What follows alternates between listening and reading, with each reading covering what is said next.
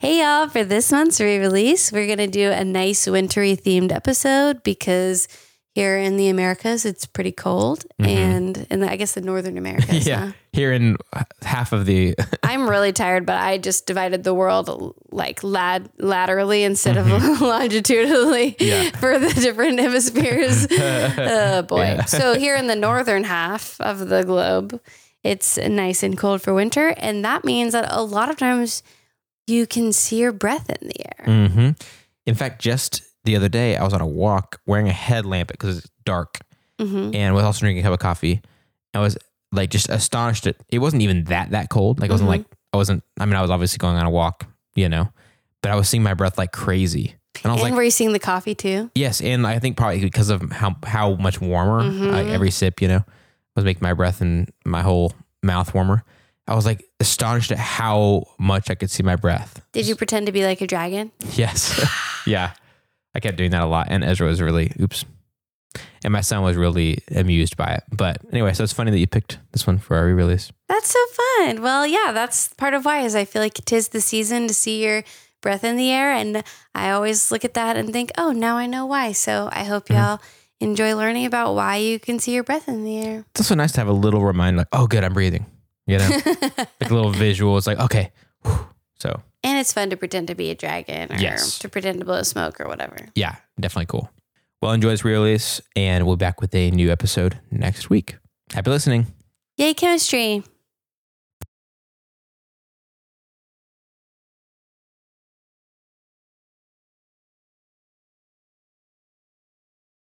Hey, I'm Melissa. I'm Jam. And I'm a chemist. And I'm not. And welcome to Chemistry for Your Life. The podcast helps you understand the chemistry of your everyday life.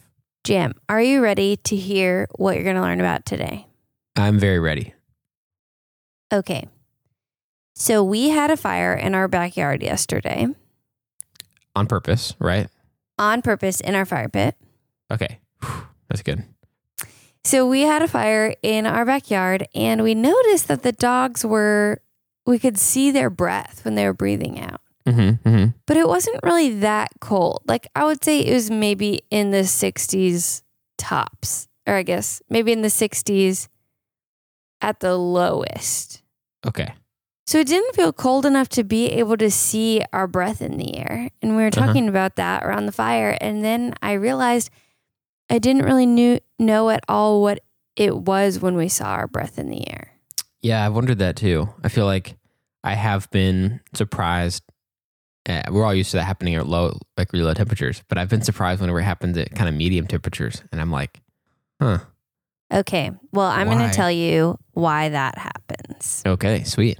So there's two things at play here. And the first is the conversion from solid, liquid, gas. So let's talk about solid, liquids, and gases, okay? Okay.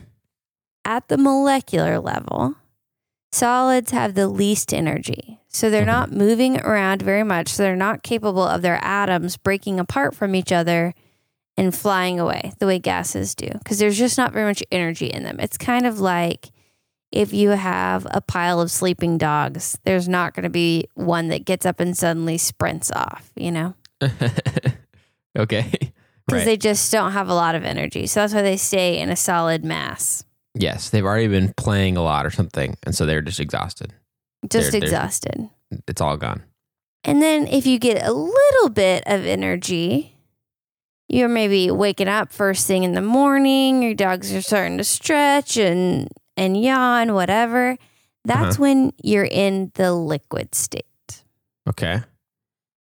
So liquids have more energy. They're capable of some motion, but not, again, going to fly away and totally separate out. The highest level of energy is in the gaseous state.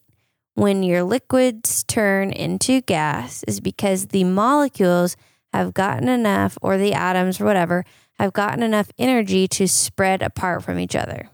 Okay. So they're high energy. They have enough energy to be moving around in the air instead of condensed down in the liquid state, or even colder in less energy in the solid state. Okay. Okay. Right. So when you breathe, there's a lot of water in our breath naturally. And generally, we breathe out And we don't see anything because that water that's in the gaseous form already can stay in the gas form, in the vapor form, out in the air. And it just stays in the vapor form and goes away and leaves us. Okay. But when we breathe out and we can see our breath, what we're seeing is those water molecules that are in the gas state are condensing down to a water immediately. And we see the water in its liquid form hanging momentarily in the air before it dissipates off. Okay. So does it go back to a gas after that? Is it like... I wasn't 100% sure on that, but here's why it does that. There's 2 reasons. Okay. One, if the air is sufficiently cold, that will reach the point where the water molecules have lost enough energy to go from gas to a liquid. Because, as soon as you get something that's warmer in a space where it's surrounded by less heat, it tries to even out the heat. We talked about that in our episode about the vacuum insulated flasks and how they work. Right. So that's one option, is that as you breathe out, it's cold enough that the energy is lost and it's going to condense down to the liquid state. Okay. But there's another piece of it too. And that's if there's too much water already in the air in the form of water vapor or the water gas molecules in the gaseous state. It's like there's not enough room for any more water molecules in that gaseous form to get into the air. Oh, I see. And the thing that it reminded me of is, when you're dissolving sugar in your tea and you eventually reach a point where you've dissolved all the sugar it can take, and no matter what you do, no more sugar is going in. It's saturated. That's the same thing that happens with the air. It will be saturated with water. So when you breathe out and try to add water to the air, it can't take it. And so it's not going to go into the gas form in the air. It's going to condense out in the liquid form. But it could take more if the air was warmer? Yes. So that's another thing that's similar to if you have tea and it's hot, it's going to dissolve more sugar more easily than if you have a cold tea, right? Oh, gotcha. Okay. Or the same thing with if you try to use honey in hot coffee versus cold coffee. In cold coffee, that honey basically just turns to a brick. It's not going to go into that. Yeah. But in hot coffee, it'll dissolve right into it. Right. So it's almost like this piece of it is twofold. One, it depends on how much water vapor is already in the air. But 2, if you have warmer air, there's room for more water vapor than if you have colder air. Right. Okay. So if you breathe out and you can see your breath, you know that the air around you is fully saturated with water. It can't take any more water, and it's sufficiently cold that it can condense down. Wow. Interesting. This might be obvious too, and I've definitely feel like this is how I've experienced it, but does that also kind of mean that when it's cold, it kind of can't be humid? It can be humid, but it can be less humid, I think. The relative of humidity is lower. Okay. Interesting. Yes. So I think that's why we can feel more water. It's easier to feel like the sensation of water because there's less able to stay in the air, even if it's technically the same amount of moisture. Right. And I tried to look into why that's true. And I think that it is because of how much those vapor molecules move around. So if it's hotter, they're taking up more space, they're spreading out more, there's more room in the air physically, because technically the atmosphere is just empty, and then there's water molecules and nitrogen molecules and oxygen and all that stuff moving around in it. So I think that if it's warmer, they're moving around more, they're more spread out, there's more space than there would be if they're colder, bunched up, not as much energy, not moving around as much. That's what I suspect just based on my knowledge of how molecules move and temperatures. Yeah. But I could not confirm that anywhere. So that's pure speculation. Okay. Dang, interesting. Okay, so that's it. I know. I was like, that's so interesting. It's sort of like what happens when we try to dissolve sugar in water only with our breath. Yeah.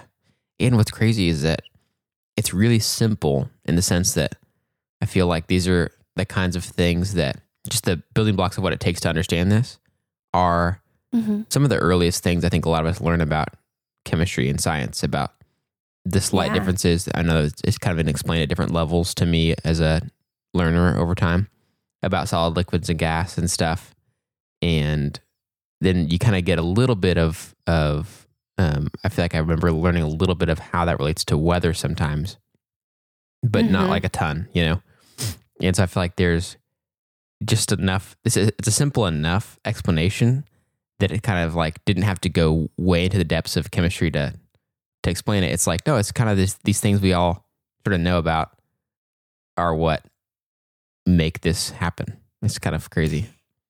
Yeah. And I think it's sort of like a new application of things we already know about, because it's hard for me to think about. And I don't think it's technically right to say that the air can only hold so much water vapor, because what does it even mean for the air to hold things? Right. You know, that doesn't really make sense. Yeah. In the same way that it makes sense to hold a certain amount of something in a cup. It's not exactly the same, but it is a similar concept of it. It can only take so much. You can only put so much into a space before it's full. Yeah. You know? Especially the space right in front of our heads. Like, Right. obviously we're not talking about all the air everywhere, but right here, there's a sudden burst of new moisture or I guess really gas in the air, but water. Right. And it's like, oh, hey, we can't really take more of this right now. And also we're colder than you are. Exactly. And that's what happened with our dogs, is even though it was not maybe as cold as you would expect to have to see that breath, it was cold enough to condense and the air was saturated enough so that we could see it. Yeah. Which then did make me wonder, does that mean if the air was fully saturated at 100 degrees Fahrenheit, which I think would be close to like 37 degrees Celsius, then would we be able to see our breath at that point? And I think it'd be very hard for the air to be fully saturated. But I think theoretically, if that was possible, for the air to be fully saturated, if you were maybe in a closed space and you tried breathing out at that point, I think it's possible. But I don't know 100%, because technically then it would be warmer outside than it would be in us. So I'm not sure our breath would be losing energy. So then that gets in there as well. Right. But that's kind of a fun theory question to think about. In perfect conditions, if we could control everything, would that happen? Right. And I'm not sure the answer. Yeah, interesting. Maybe someone smarter than me or better at weather or this type of chemistry knows the answer, but I don't know for sure. Yeah. Okay, so let me take a crack at trying to explain this back. Okay, great. I don't think I have a great analogy compared to dogs moving around or sugar in the tea. To me, that feels like just so perfect, because it's a limit we've all experienced in something. And maybe you don't drink tea, but we all have something we've tried to put sugar in, and we've hit some sort of limitation with that. Yeah. So our breath always has water in it that is in its gas form. Yes. And that's always the case. The thing that does change is the air that we are breathing our air out into. So whether we're inside or outside, whether it's colder or warmer, whether there's a lot of moisture in the air or not, those are the things that change throughout the year. Yes. So one thing, I think it's the second thing you said, is when we breathe out, the air we're breathing into has a lower, because it's colder, has a lower threshold of how much moisture, moisture it can take in gas form, kind of like having cold tea. the amount of sugar that can be dissolved into it is going to be at a lower level than Yes. if it was hotter, which we've talked about in a few other things. And then the other thing, I guess, is that being colder air and our air being warmer, our air, that gas is at a higher energy level. Mm-hmm. And obviously, because it's in gas form and also at a higher temperature, that as soon as it's going out into the colder air, it is reaching that ceiling of how much gas can we take that's water in its gas form, and also trying to level out those two very different energy levels because one's hot, one's cold. Yes. So there's the factor of it will lose energy by nature because something that's cold is really simply the absence of energy. Right. The absence of heat energy. Yeah. So when your hot breath hits the cold air, automatically the hot breath is losing energy. It's dissipating. The energy is dissipating out because it's trying to really reach an even place where everything has roughly the same amount of energy. So as it's happening,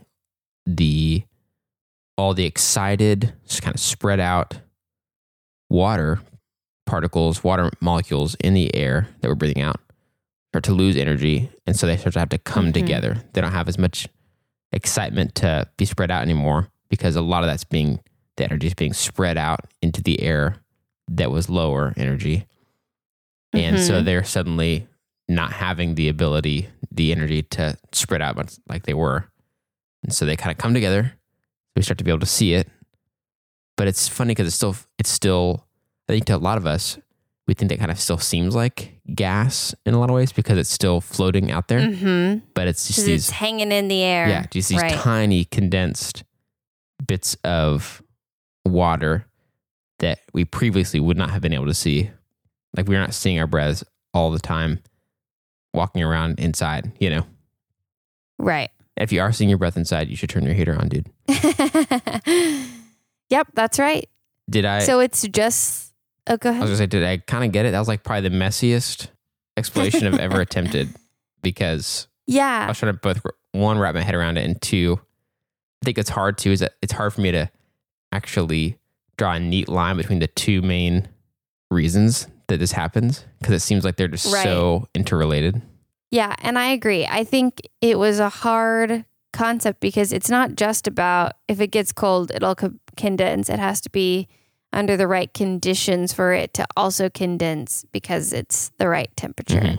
And I mean, just to really, really simplify it down, you can say it's just condensation of the water molecules in our breath. So just exactly like on a hot day when the air with moisture in it hits your cold cup, you get condensation on the outside. That's the same exact concept for what's happening when we breathe out and can see our breath, but the conditions have to be just right for that to happen. So that's kind of the complicated part is the conditions. And I'll say it was even hard for me to explain that. So I don't want you to feel like, I did a messy job. It's just kind of a weird one to wrap your brain around. The building blocks are simple, but the individual concepts are a little bit more complex when you try to explain them. Yeah, it really is weird. And we talked about before that if you can manipulate the pressure of things, then that will change the boiling point and that can change the melting point of things. And so I suspect as well that there's something about pressure going on. The vapor pressure of all the water molecules that are already in the air make it to where it can't turn into vapor or something. It's a little bit more complex than even what we talked about. There's even more questions that I have that weren't clearly answered in the resources I found. But I think the basics we can talk about. And so we see the condensation and we know it's because it's cold and the capacity for the air to hold moisture is lowered. And when things are cold, warmer things will lose their heat energy to the cold surroundings. And all that together means the moisture in the air that we breathe out condenses down into those cool vapor clouds. Dang. Very crazy. Very crazy. Also, so that's why we could see the dog's breath is also because it had rained earlier that day. So the air was full of water. oh, interesting. Yeah. Yeah. One of my favorite versions of this to see is that I feel like at moderately cool temperatures all the way to being very cold, obviously we see our breath, but when I walk outside with a cup of coffee that was just kind of a little bit steamy inside, and you go outside, it's like way more. Instead of it just looks like, what witch's brew do you have brewing in that miniature cauldron over there? It just seems like really dramatic. The colder it gets, it's kind of crazy. Yeah, that's definitely a good similar concept. That's just a little bit more dramatic, and because the coffee's hotter and that there's more just of those water molecules in it, it's probably easier to see and more of that steam and stuff gets created. So great.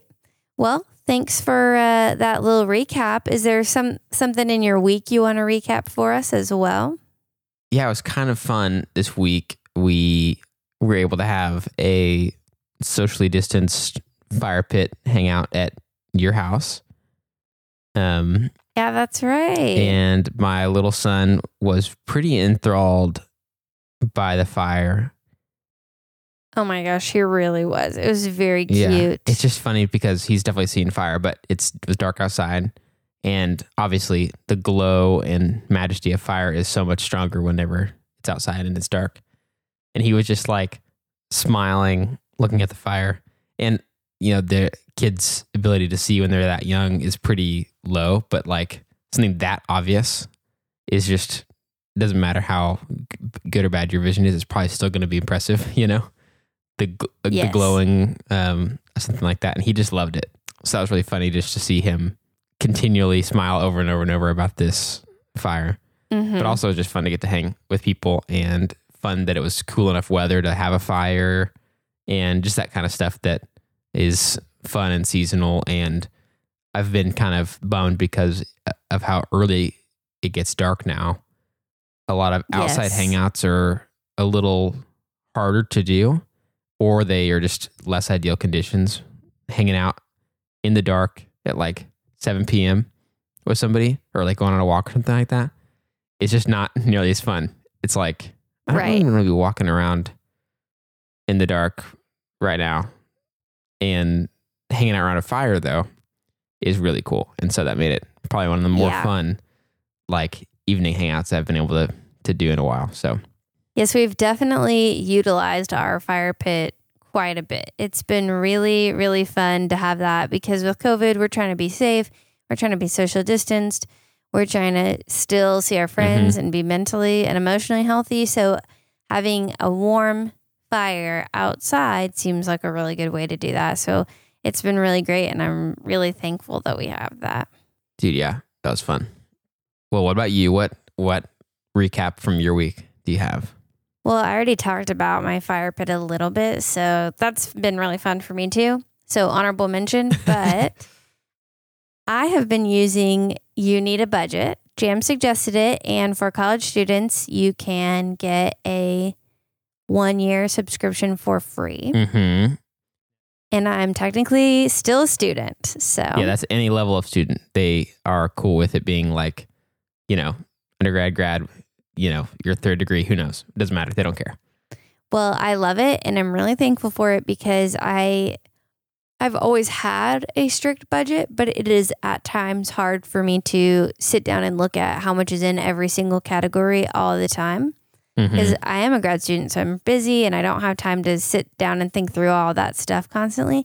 And it makes it so easy to categorize my budget. It makes everything in that way so easy, and it's very exciting because I know for sure what I have money for and what I don't. It's a little hard because I always go over in a few categories, but there's other places I can take from, and I put a little bit of cushion in there. And so it's just been really great. I am very thankful for that budget app. I feel more in control of my money than I have, and it's so low maintenance.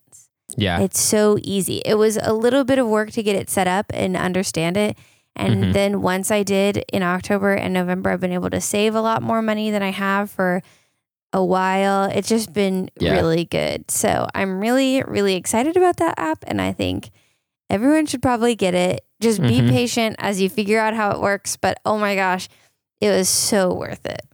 Yeah, dude, I'm so glad to hear that. That is so cool. And that relief that you're talking about is exactly how I felt also. I started using it in August, so just like a couple months before you, and already became a huge believer in just that short period of time to the point where I was recommending it and nerding out about it on the podcast and stuff. But that is so cool. I'm so glad that it's been so helpful for you. Yeah, it's just really nice because when I'm doing my budgeting now, I know for sure that the money is there because my transactions are always being updated.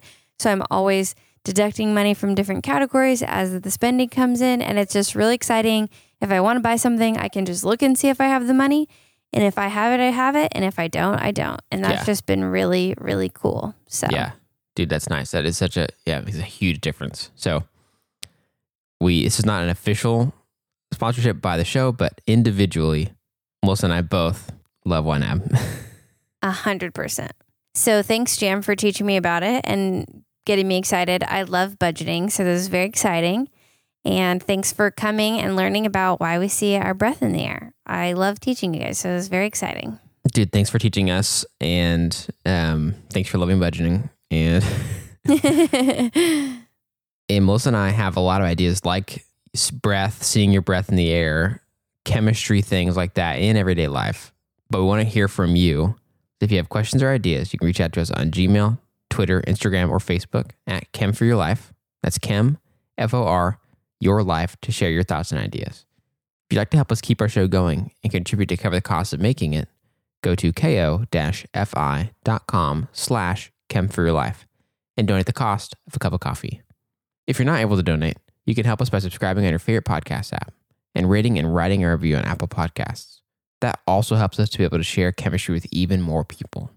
This episode of Chemistry for Your Life was created by Melissa Collini and Jam Robinson. References for this episode can be found in our show notes or on our website.